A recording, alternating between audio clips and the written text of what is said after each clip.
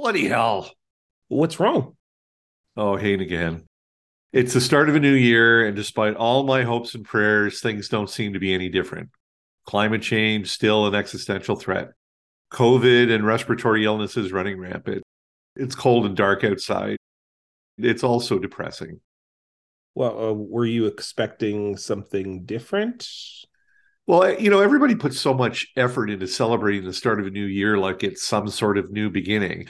You'd think something would change. Well, okay. Now that you mention it, I have a suggestion that something we could change. The Free Press did some polling on our first 7 episodes of the podcast. Well, we actually did some polling. Yep. And there was some really interesting results. So first off, people really love my name, Niigaan. It really rolls off the tongue. It's enjoyable. People really thought like my name was the bomb. And what about the Lone Ranger? Not so good. People still think it's racist, even though the Lone Ranger has not been canceled by anyone. It tends to rub people the wrong way. So in order to satisfy your need for change and to meet the expectations of our audience, I've got an idea. I say the new name of the podcast should be The Niigaan Show with special guests. Okay, so let me get this straight. I've gone from the Lone Ranger, joint top billing, to just special guests. Yep. I know it's not probably the change you're looking for, but it's change. I think it'll help the podcast. Oh, come on, man. Take one for the team. It's all for the greater good. And remember, there's no I in podcast. Oh, man. We're only a few days in and 2023 already sucks. The Winnipeg Free Press proudly presents, in partnership with CJNU 93.7 FM, Niigaan and the Lone Ranger.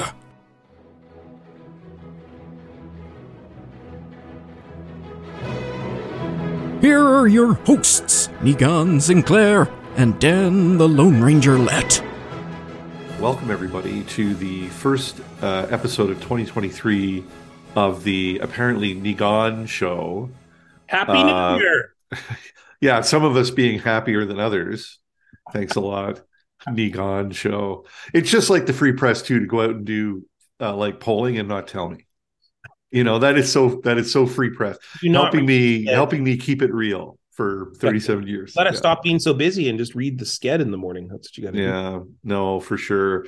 So did you actually get a break? I mean, I know we kind of talked about doing an episode between Christmas and New Year's, and then we lost our will to pod.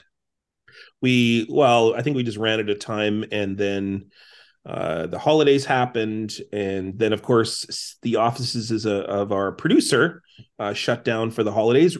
Understandably so. They're a wonderful organization that depends a lot on volunteers, and so we decided to take a week off, and here we are in 2023. It's a new start. Everybody's happy, and nothing is wrong in the world. It is like I wrote my newsletter this week kind of about this, but New Year's pisses me off because so yeah, and I can see parenthetically, I'm looking at you right now, and parenthetically you're thinking, okay, what doesn't piss Dan off? But this New Year's really pisses me off because people treat it like it's some sort of a watershed moment. Like, that, oh my God, thank God 2022 is over and we can start a new year. Like, I've never understood the sentiment attached to New Year. It's like a fresh opportunity. It's like a reset button. I started a new cleanse. There you go.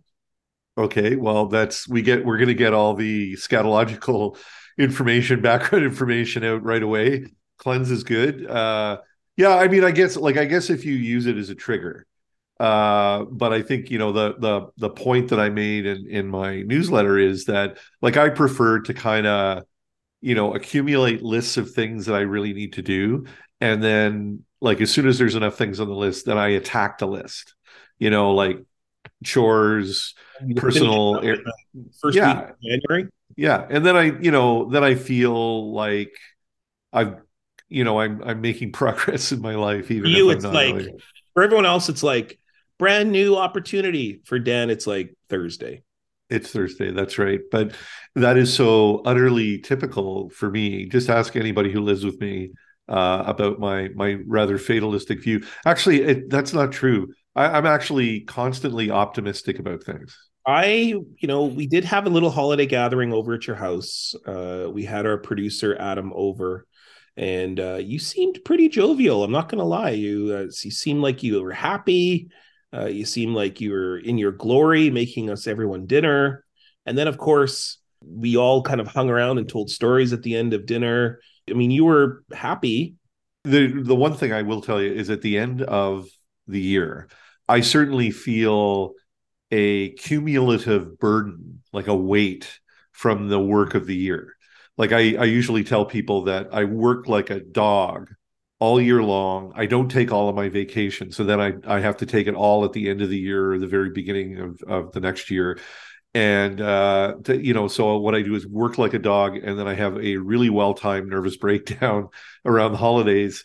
And then that's my cleanse is I kind of like, sink to my depth. And sounds painful. It's my birthday. That's why I always remember the years. And so my birthday is only in a couple days from now. Pretty exciting. And I think it's a chance for an opportunity. So it's a chance to talk about the past year, but then also move towards the new year, which we're going to do today. We are going to do today, and we're going to kind of mix things up because it's the beginning of the year, and we have so much we want to talk about from the last year, and so much we want to talk about the that is connected to the year that's about to be. So we've decided to switch things up, and we've asked two other Free Press journalists to join us for a wide-ranging discussion of the events of 2022 and what we're looking for in 2023. Jen Zoratti and Katrina Clarke, I'm going to do to you what people do to me whenever I go to speak somewhere, which is they feel necessary to read directly from my Free Press biography. So just to introduce who you are. So Jen Zoratti is a Winnipeg Free Press columnist who has an opinion on just about anything, and that will really become patently clear. And Jen uses her thoughtful writing and observational wit to comment on the local issues of the day, as well as larger trends in technology, media, pop culture, health, human rights, and feminism. And I couldn't agree more with that paragraph. I think it's as an inside joke. I think like we all wrote our own bios, right? Right. Yeah. Yeah. Writing, okay. Writing in the third person's always a vibe, but that's right. So there's your first insider vibe. So Jen, thanks for joining us. Thanks for having me. And Katrina is newer to the Free Press. She joined us in 2022. She is a born Winnipegger who was raised in Southern Ontario. Where in Southern Ontario? I was raised in Barrie, Ontario, just outside Toronto. I used to play hockey and basketball in Barrie. She believes Manitoba instilled grit and resiliency in her from day one by living the first months of her life in a frigid prairie winter, which you clearly, we're going to get to this in a minute, you don't really have any memory of that, but you're getting reacquainted in the worst possible way now, aren't you? Yes. Yeah. Okay. It's been a while since I've been here for a Manitoba winter. Okay. As a journalist, she's worked in Toronto and Fredericton, Hamilton. She joined the Free Press last year, and her speciality is investigative work. And she's done a lot of great stories since she's joined the paper, and she's going to discuss a few of them today. So this is our first multiple person panel. So we decided that we would talk about the stories that were important for us in 2022 and where we think they're sort of going to go. But Niigaan and I definitely decided that Katrina, we wanted to get your reflections on winter because you have lived in cities that have winter, right? Yeah. Barrie is in the snow belt. We definitely got a lot of snow there. And I feel like Winnipeg hasn't really had a classic Winnipeg winter yet. And correct me if I'm wrong, but it's not felt too bad. And maybe I've just been expecting it to be worse. But I haven't encountered too much of what I've been unprepared for yet. The true Winnipeg winter doesn't happen until everyone talks about how this winter is the worst winter ever. And then it's a true Winnipeg winter. So that hasn't quite happened yet, although we have had the minus 40, 50 degree temperatures for a brief moment there. But once you start hearing about people saying this is the worst Winnipeg winter ever, then it's a true Winnipeg winter. I've lived here for all of my 37 years, and there are winters that stand out as being like particularly like banger Winnipeg winters. So I would say last year, actually, with all the snow, there was snow drifts, and I couldn't figure out why things looked so different and weird to me. And it's like, oh, I haven't seen snow drifts like this along the road since I was a kid. And we used to get like notes in our backpack being like, don't climb on them and then roll into traffic. Because we're kids, but like I haven't seen that in a really long time. And then there was like the Mars winter, I'm sure you guys remember, like 2013, where it was like it's colder than Mars in Winnipeg. So like, you know, there's some that stand out. Yeah. I think, Katrina, the mistake that you may have made when you were living elsewhere, living away, may have been talking to former Winnipeggers about winter, because I found, like, I'm from Southern Ontario as well. I've lived here a very long time. And, but I did go back and, you know, I worked in Ottawa for the Free Press. And, you know, anytime you hooked up with, like, there used to be a group of Manitoba expats that got together once a month for drinks on Spark Street. I would go there and they would all sit around and talk about what W.O. Mitchell once called Manitobans' natural disaster, vanity addicts, right? I don't want to hear about the snowstorms in Quebec or Fredericton, whatever. We have the worst. We have the worst bugs. We have and then you get here and you realize there's winter everywhere in the country. It's just a little bit different, but Well, I'm glad that we can reminisce about and talk about, do the most Winnipeg thing ever, which is talk about how we have the hardest winter and so on. But especially with our visitor from Toronto, Dan. Like originally I wanted this to be a 90-minute conversation on inflation, but luckily Dan saved you. And you all submitted your own lists of the stories of 2022. And so who would like to go first? Who would like to say, what is the story that was the most pivotal story for you, the one that you covered as a journalist in 2022? Who'd like to go first? Walrus. Okay. I feel like I'm in school. Yeah. So I'm having a major flashback for listeners who don't know. Niigaan used to be one of my teachers in high school. So being called upon right now, it was ringing me real like, I'll answer Mr. Sinclair vibes. So he's so old. I didn't realize how old he is. Yeah. Oh, I'll let you have that shot, Dan. Thanks. Yeah, I graduated from high school redacted years ago. So redacted. Figured it out. I'll start by talking about a story that really captured my imagination in a positive way and then in a super negative way. And that was, of course, Freya the walrus. So for those who might not be familiar with the story, there was this beautiful Norwegian walrus that had kind of made it to very populated fjords in Norway during the summer. So a place where she's not normally supposed to be. And she was literally like sinking people's pleasure crafts with her heft and like stunning on people's boats, and became kind of a viral sensation because, there's this like massive unbothered queen just enjoying her life and having her hot girl summer, et cetera, went super viral. And then Norwegian authorities mentioned to people, look, she's a walrus. Like, you have to keep your distance. You have to not bug her. She needs lots of rest. And like, girl, same. Like, I also would like to be left alone. And people did not do this. And then Freya was euthanized. And the morning that I saw that she had been killed, it was honestly so upsetting because it felt like you knew her like any other celebrity, right? It's like, oh, like this walrus, I've become very attached to. I've been following her exploits. And because people can't leave her alone, and like people were throwing things at her, they were trying to get selfies with her, they were swimming, like just, and I wrote a column about this and just how Freya sort of on a macro level became a real avatar for why we can't have nice things. Because it's like you ostensibly love this creature and she has become something that you're a fan of, and yet you will literally put her in danger by ignoring. And people were told like this is Freya's fate. So people knew that there was a high possibility that she would be killed and just continued to torment her anyway. So it was just one of those things where it's like, man, like, and I think also too, there's another, and I kind of addressed this in the column I wrote too, about how there is dangers of becoming over familiar with anything, whether we're talking about celebrities or animals or whatever. And I think by, giving her a name and talking about her hot girl summer, it really made her seem more like a Beanie Baby than like a large animal who could gore you to death should you get too close to her. So yeah, it was one of those stories where it started as like a fun viral, I'm following this because it's bringing me joy. And now it's just making me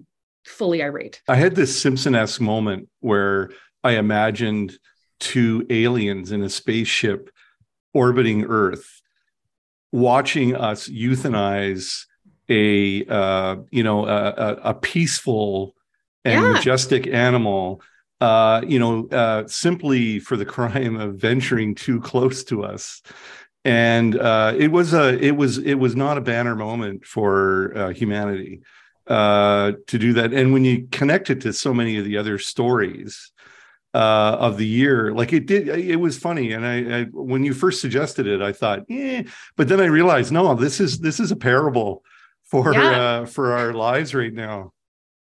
Yeah, it's environmental destruction, people getting over familiar, people, take your pick. Like, she represents so many things that are wrong. And I mean, it didn't have to go that way. It's just, and I mean, you could even link it to flouting of pandemic precautions, right? Yeah. People are told this is what the outcome will literally be. And yet, touching closer to home, I mean, this is a story that's precisely about Manitoba, because it's also about how we forget that our industrialization is, people complain about, like, I'll give a really bad example, but at the University of Manitoba, where my other job is, people complain about the geese, and they go, oh, it's the invasion of the geese. And I have to remind people, no, we're the invaders. This is the traditional territory of the geese. And we should be doing a territorial acknowledgement every time we give a class.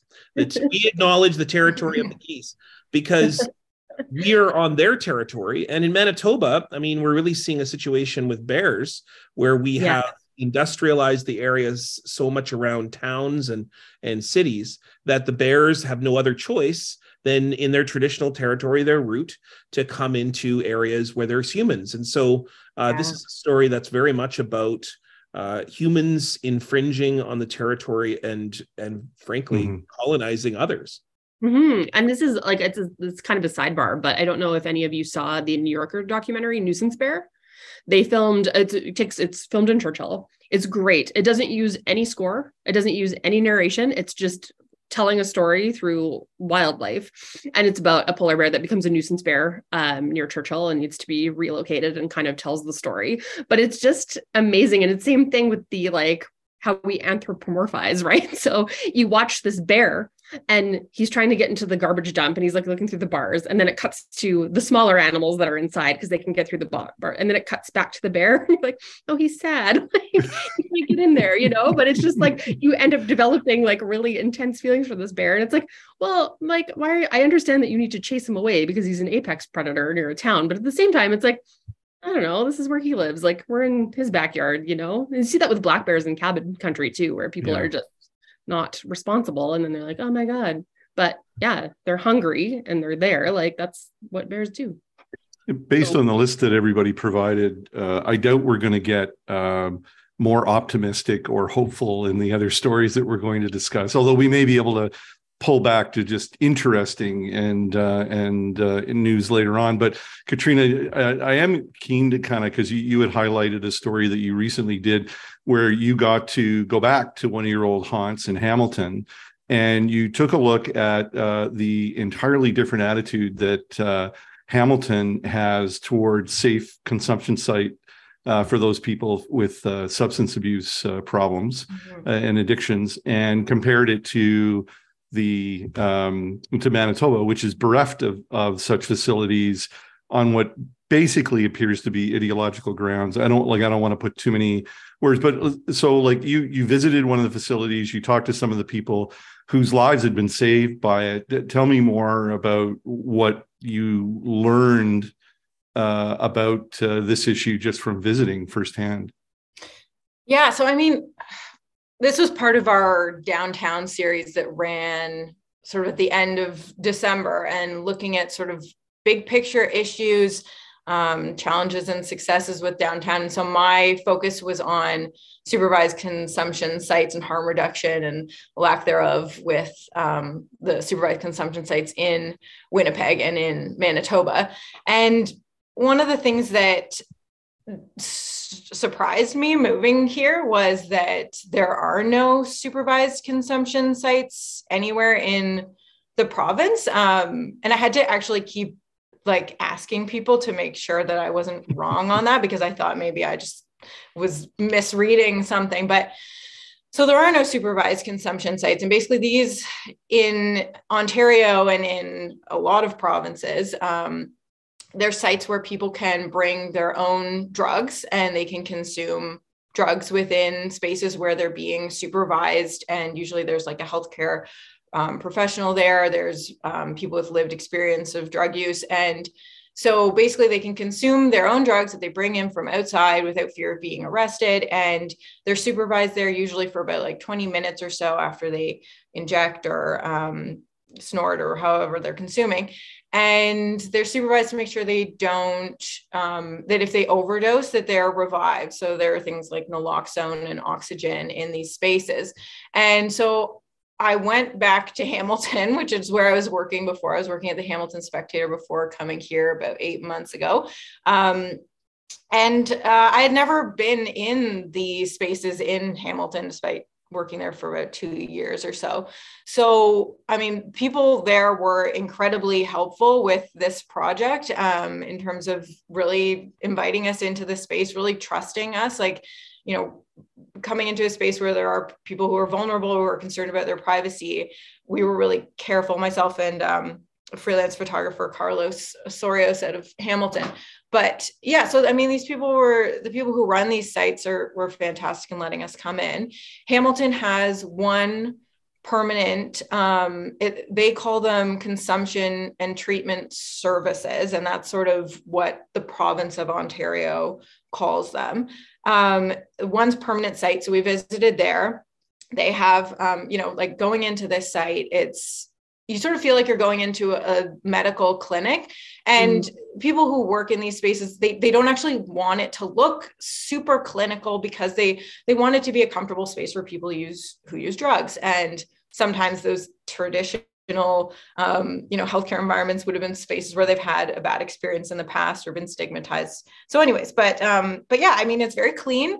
You walk in, there's a front desk. There's, you know, this area where it's just these different sections where they have different like harm reduction supplies, like clean needles and like alcohol swabs and sorts of things that, you know, make it safer to consume substances.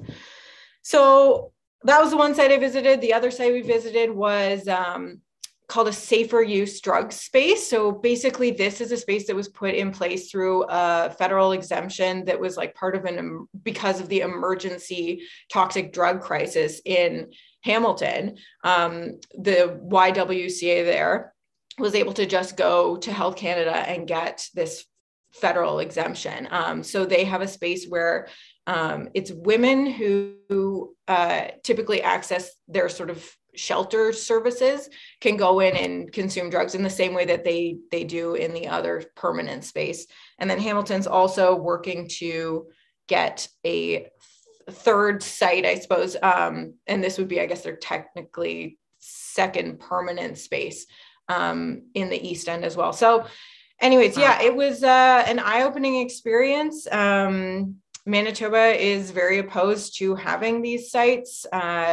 They say their decisions based on evidence and research. Everyone else that I speak with who's an advocate for drug users and for harm reduction says that's incorrect, and that these spaces do save lives. There's been no recorded deaths of anyone ever dying of an overdose in a supervised consumption site anywhere in Canada ever. And we don't know the total number of deaths from drug overdose last year in Manitoba, but it's looking like it's going to be upwards of 400. I've written so much about drug use in the downtown because I patrol it every week. And but I have also written about the safe consumption site in Thunder Bay called the Hue Ki Win Center.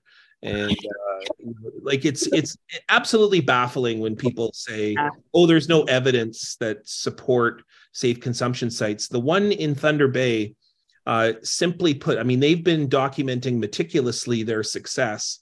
And they, in a 2019 report, said that this is just before the pandemic. Imagine what it's like now when there's exponential drug use, interaction with police, and rise in poverty as a result of the pandemic.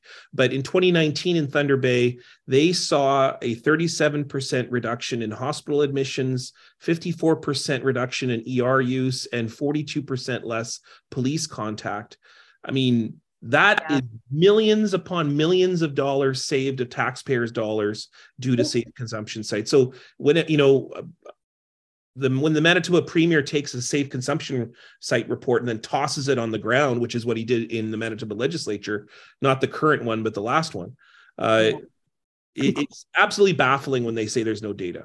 This is something that I also wrote about back in, I found a column I did from 2018. I did a pair of stories. One of them was talking to fentanyl users, who were a couple, who we kept anonymous. I'll get back to them in a moment, but I also interviewed people from Insight, which of course is the pioneering supervised consumption site in Vancouver.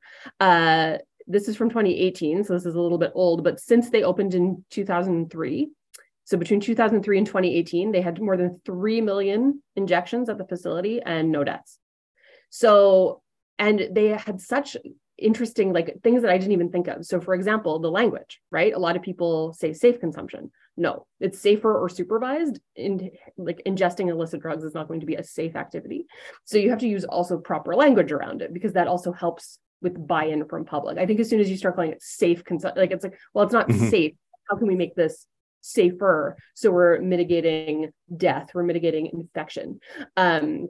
It's also thinking about harm reduction. People have a very narrow mind of about what that is, but socks are harm reduction, mittens are harm reduction. When you're dressing for this weather, a coat is harm reduction. You know what I mean? So it's just having the alcohol wipes and those things that prevent infection and transmission of other diseases. Because some of the nurses I talked to related to these stories, hepatitis C, for example, is wild among intravenous drug users because there isn't those kinds of interventions. And then the two people that, the fentanyl users who I talked to, they have both since died. So that is since 2018 where I talked to them. The woman was first and then followed by her partner. I wrote recently about the political equation behind this. And, because every time you, and Katrina, you'll know this storyline from painful personal experience, but when you confront the provincial government about its opposition to safe consumption, they say two things. Number one is they say, we prefer an evidence-based approach, suggesting that somehow there's evidence that, characterizes safer consumption sites as a negative.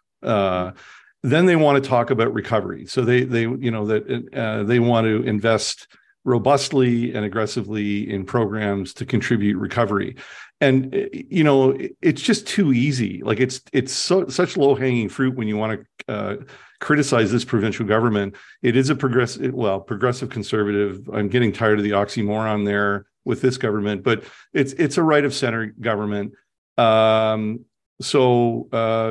Drug addiction, substance abuse, we can solve that by giving people more options for recovery. Certainly, support and recovery is important, but you can stop the spread of HIV through abstinence. It completely sort of ignores the real politic, the reality of life on the streets, and in the end, this is a government that does not believe they should be encouraging anybody to take drugs. And I think that the other thing to mention too is, there's looking at evidence, looking at reports and cherry picking things, but there's also placing value on who whose evidence and whose anecdotes you value. And so speaking with, drug users, I spoke with two people who use the consumption treatment service space in Hamilton regularly.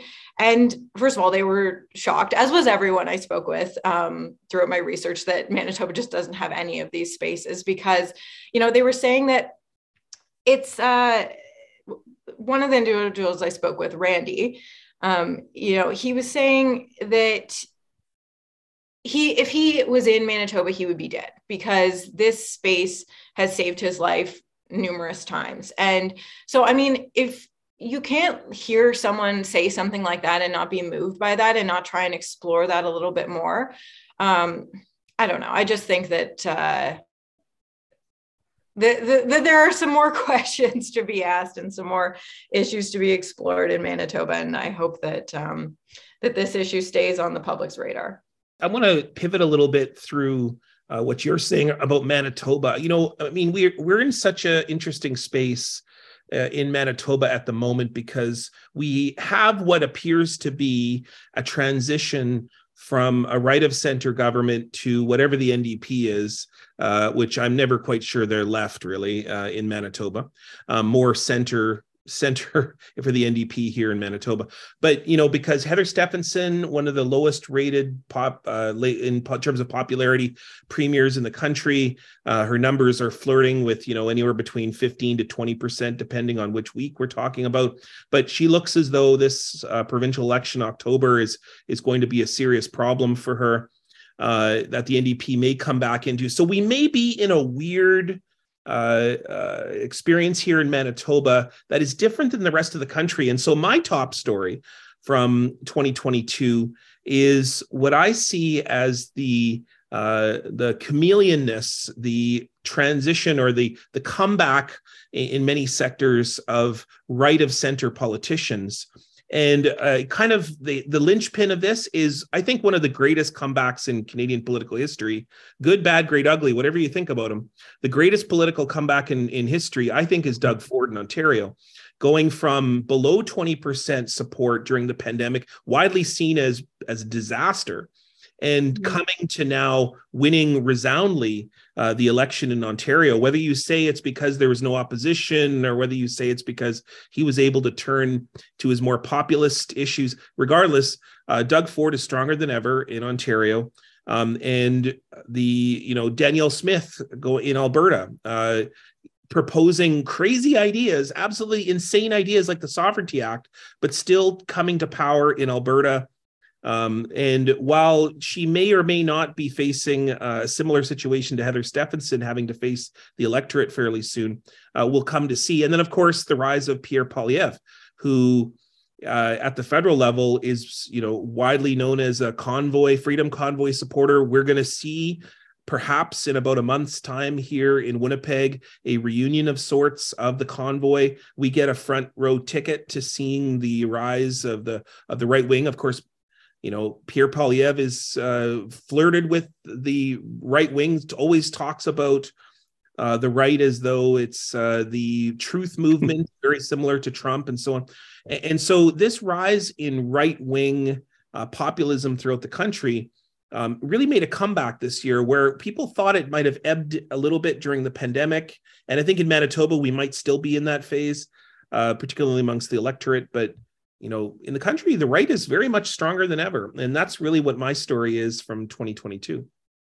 Yeah, I think there is embedded in every election, by-election, leadership race. Anytime politicians get together to fight over something, there's this idea, there's a continuing belief that there is a giant silent majority of far right wing / libertarian voters that's just waiting to unleash its revenge on the electorate. And it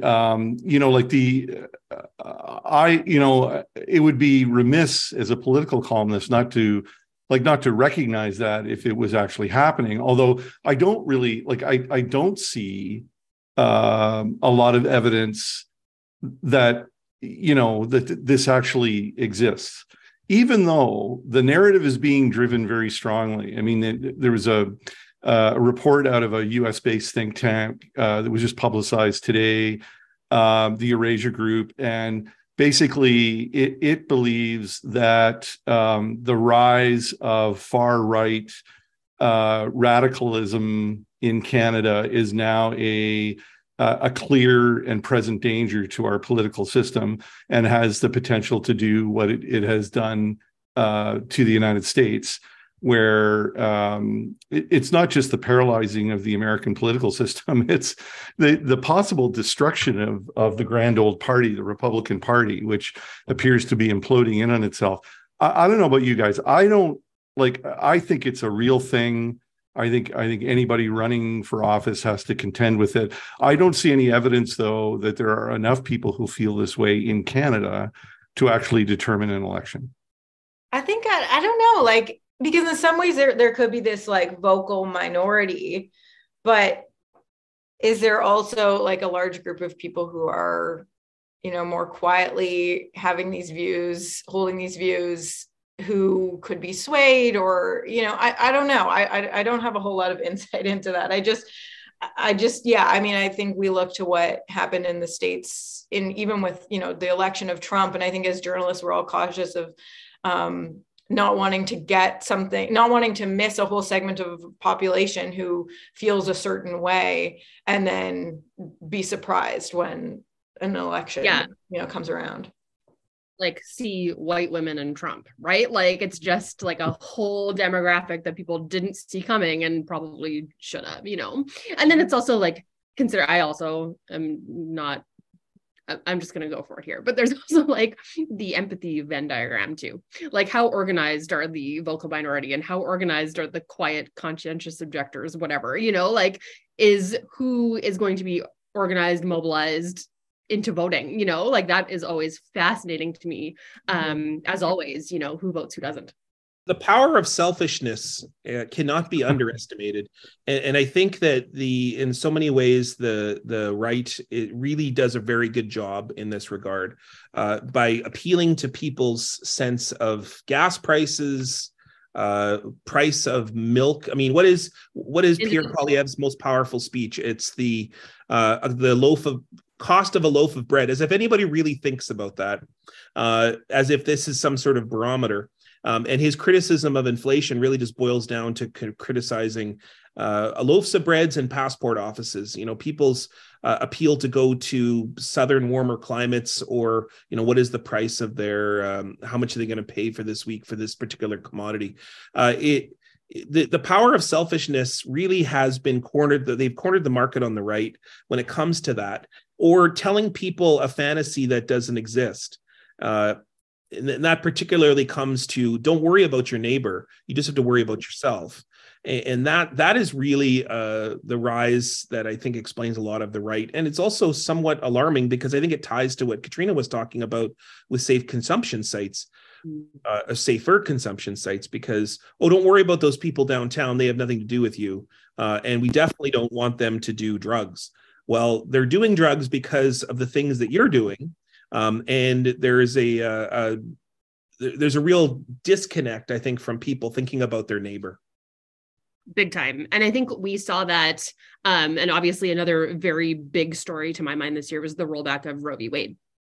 And something that I wrote about was this co-opting of pro-choice language among anti-vaxxers, and how what makes it different for me is that when you're arguing for pro-choice from a reproductive rights point of view, you're arguing for the community good. You're arguing for everybody's right to access this fundamental form of healthcare.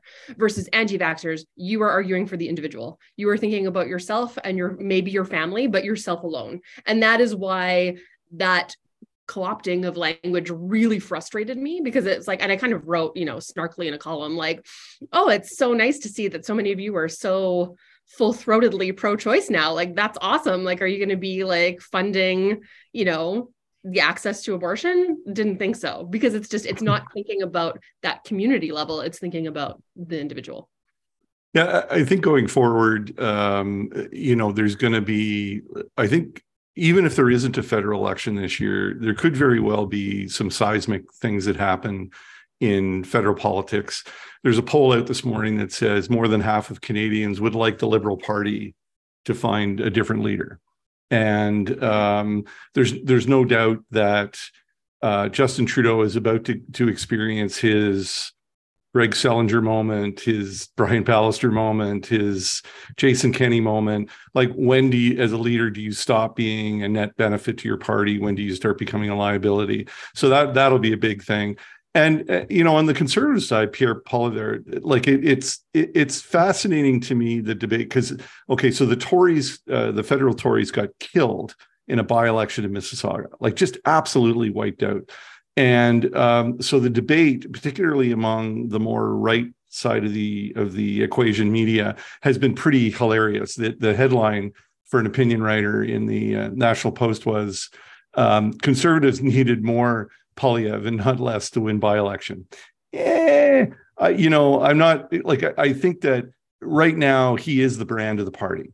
Like, he's a bold character bordering on caricature. The candidate they chose was the wrong guy. He ran on the wrong issues.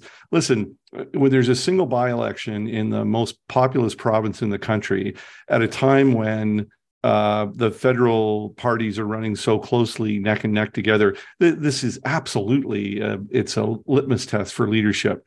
And he failed in Mississauga, which is hardly, I would say the most liberal part of the GTA area. Like, it's an area where the federal Conservatives should do well. So yeah, I mean, this is also hopeful. I don't see this large, minority rising up and smiting the more established parties. I mean, the Danielle Smith election, I think, will be it'll be good evidence to show of whether there is that, because, I mean, she proposes this Sovereignty Act, says we're basically going to flout federal law. We're going to ignore it so that Alberta can be the freedom idyllic utopia that it's always meant to be. Albertans are not buying into that vision. And we all know that it's not a matter of how right or whether they will vote right. There's how far right, and how far right does the NDP have to go to be able to get government in that place. And so will she be able to ride to the win of the Alberta in the same way that she rode to the win of the United Conservative Party in Alberta? I think that's really the question is there that majority that will come out and support a rather drastic, some might call crazy, vision for the province itself? We're starting to run out of time here, so we want to get to Dan, your story. I think what was your top story for 2022? I do want to very briefly bring up the story, the never-ending story, as I like to call it, that was less reported in 2022 than it has been in the past, and that's COVID. So, story and a commentary by yours truly this week will point out that more people in Manitoba died from COVID in 2022 than in either of the previous 2 years, in which the pandemic was clearly the overarching issue that we all faced. Part of me wants to think that biologically speaking, we're evolving into a new era where we can somehow resist or survive viral threats. A lot more of me is I spend way too much time talking with epidemiologists, and quite frankly, they scare the crap out of me. But it's part of the job, and they have no idea what's going to happen. So either the next iteration of one of these viruses is the one that is completely and utterly impossible to treat with vaccines, or else it's more inert and easily treated. So I am concerned. I've got a little bit of optimism in the background that we're going to get to a better place, but yeah, I don't know. It's, I'm worried that we don't care anymore. And that's why in a year where we had nearly 1,000 deaths from COVID, we didn't report very much on it. I also think that with the way climate is changing, there won't be 100 years between pandemics anymore. So I think people need to start wrapping their minds around that as well, that as the climate changes and as, viruses that we in North America don't have to deal with are going to start dealing with, your malarias, et cetera. We're talking years down the line, but it's not a distant, hazy future that you can't imagine anymore. Like, it needs to be sort of a little bit more front burner for people to recognize that, this is something that is also hooked into other things, including a changing climate. So let's turn our mind. Like, we did talk about the stories of 2022. There was a little bit of projecting forward in 2023, but what other stories made a big impression on you, or stories that you think are going to carry on to 2023? And they don't have, I think, for the benefit of our listeners, they don't all have to be existential threats. We do write about things that are not existential threats, don't we, Jen? Yeah. We do. I particularly do. So I work in the arts and life department. So I deal with matters of arts and life. And I think arts are life in a lot of ways. And a story that I did, which it was one of those stories that I think I was expecting to be more heavy, and then it ended up being quite hopeful. But around last winter, we were looking at, Black Lives Matter movement happened. And I think a lot of arts organizations started looking at matters of representation in a more concrete, real way. Whose plays do we see? Whose voices do we see more often? Who makes up our company dancers, et cetera? So, editor Scott Gibbons and I had an idea to look at kind of the four major players in Winnipeg. So we looked at Royal Manitoba Theatre Centre, Royal Winnipeg Ballet, these are institutions with Royal in the title. Like, they are dealing with Eurocentric arts, right? We also looked at the Winnipeg Art Gallery, and we looked at the Winnipeg Symphony Orchestra. And we sort of wanted to take a dual track look. So we wanted to look at sort of who the pioneers were, and who were the firsts, and if there's been any, and then what are some ways forward. And it was really interesting. Like, there was not a Black principal artist in the WSO, for example, until the early 2000s. There hasn't been a Black company dancer at the RWB since the 70s. So, like, really looking into these and finding these people and talking to them about it, which was super fascinating as well.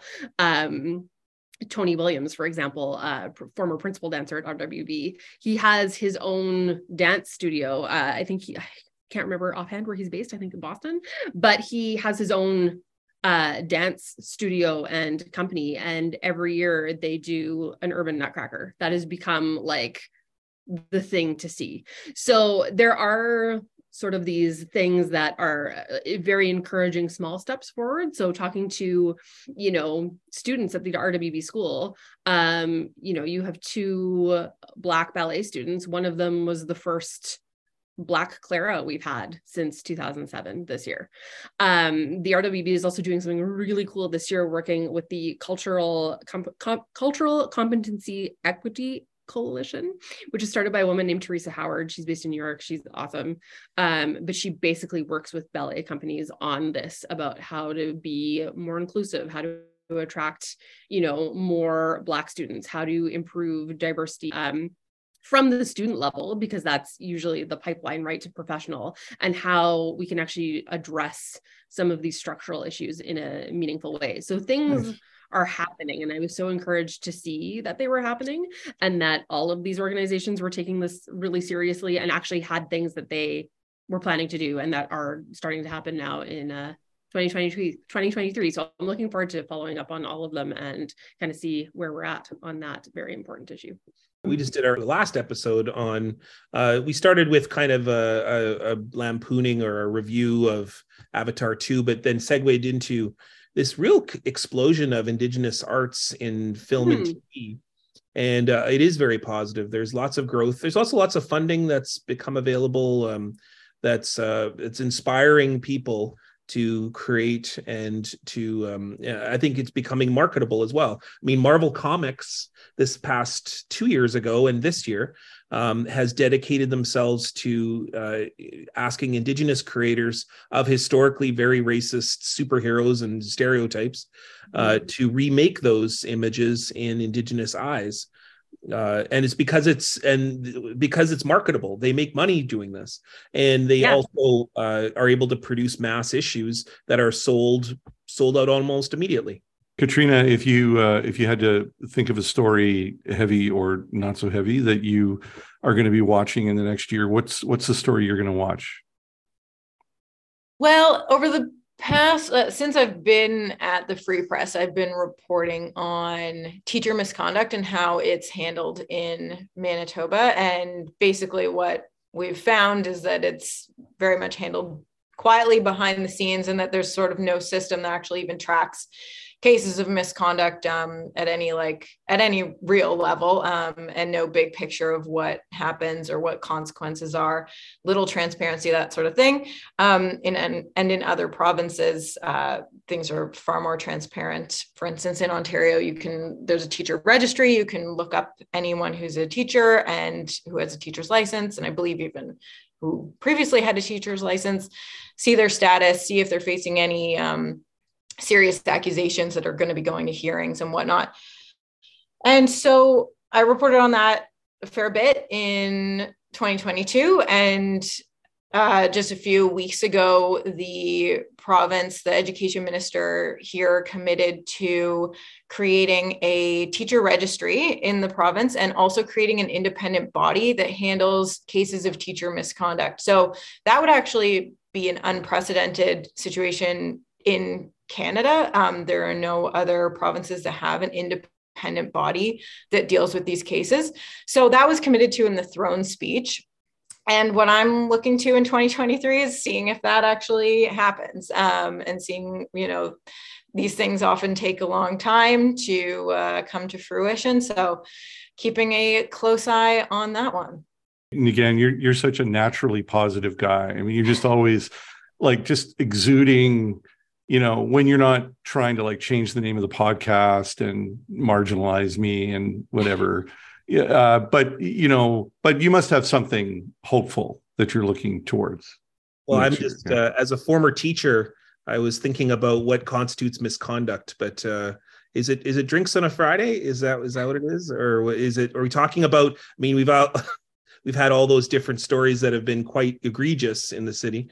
But I also wonder whether that would be, following standards tests and so on and so on. Okay, my thing I'm looking forward to in 2023, it does start with a bit of a downer. Of course, we've got these current issue involved in the Indigenous community surrounding the search for Morgan Harris and all of the other situations involving the alleged serial killer in the city at the landfill sites.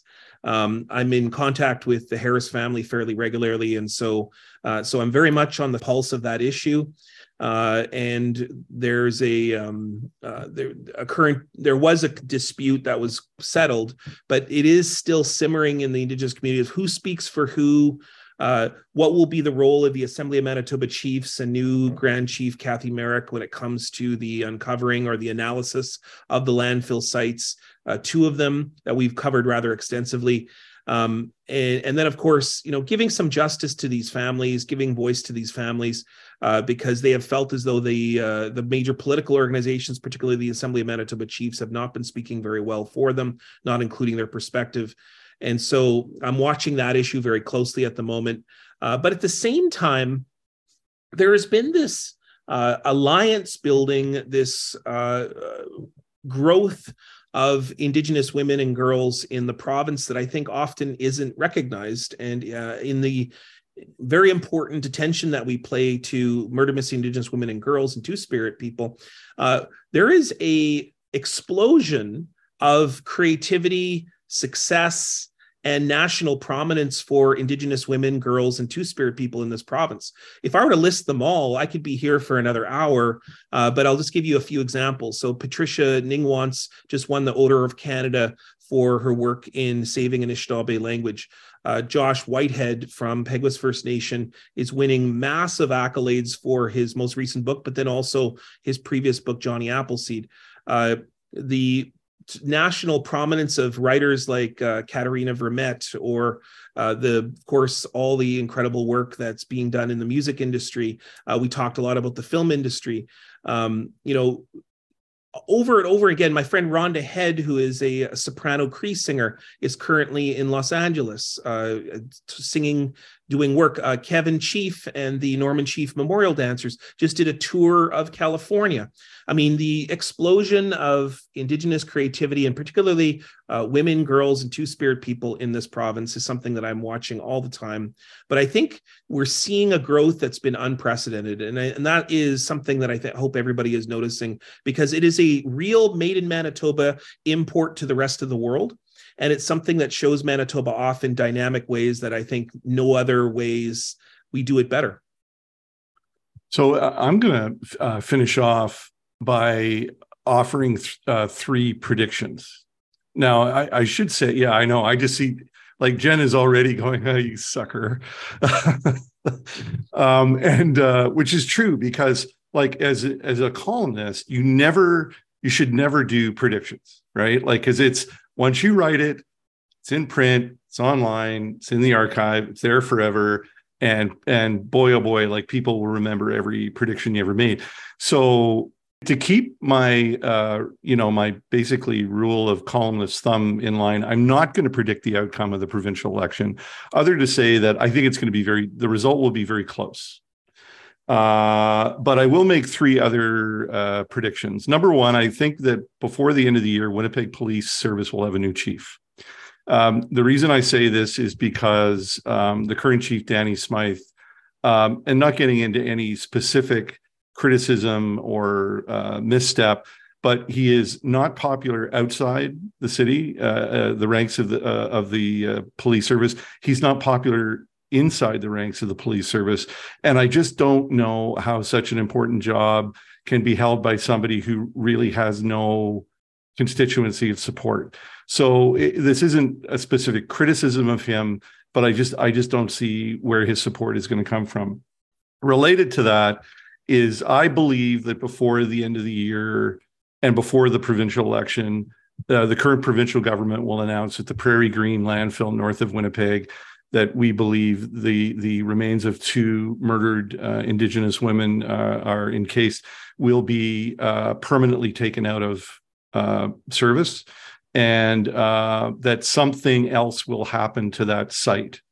I'm hearing a variety of different things, but I think that at this point, I actually believe that Premier Stephenson has, like, she's shown good instincts on this file to date.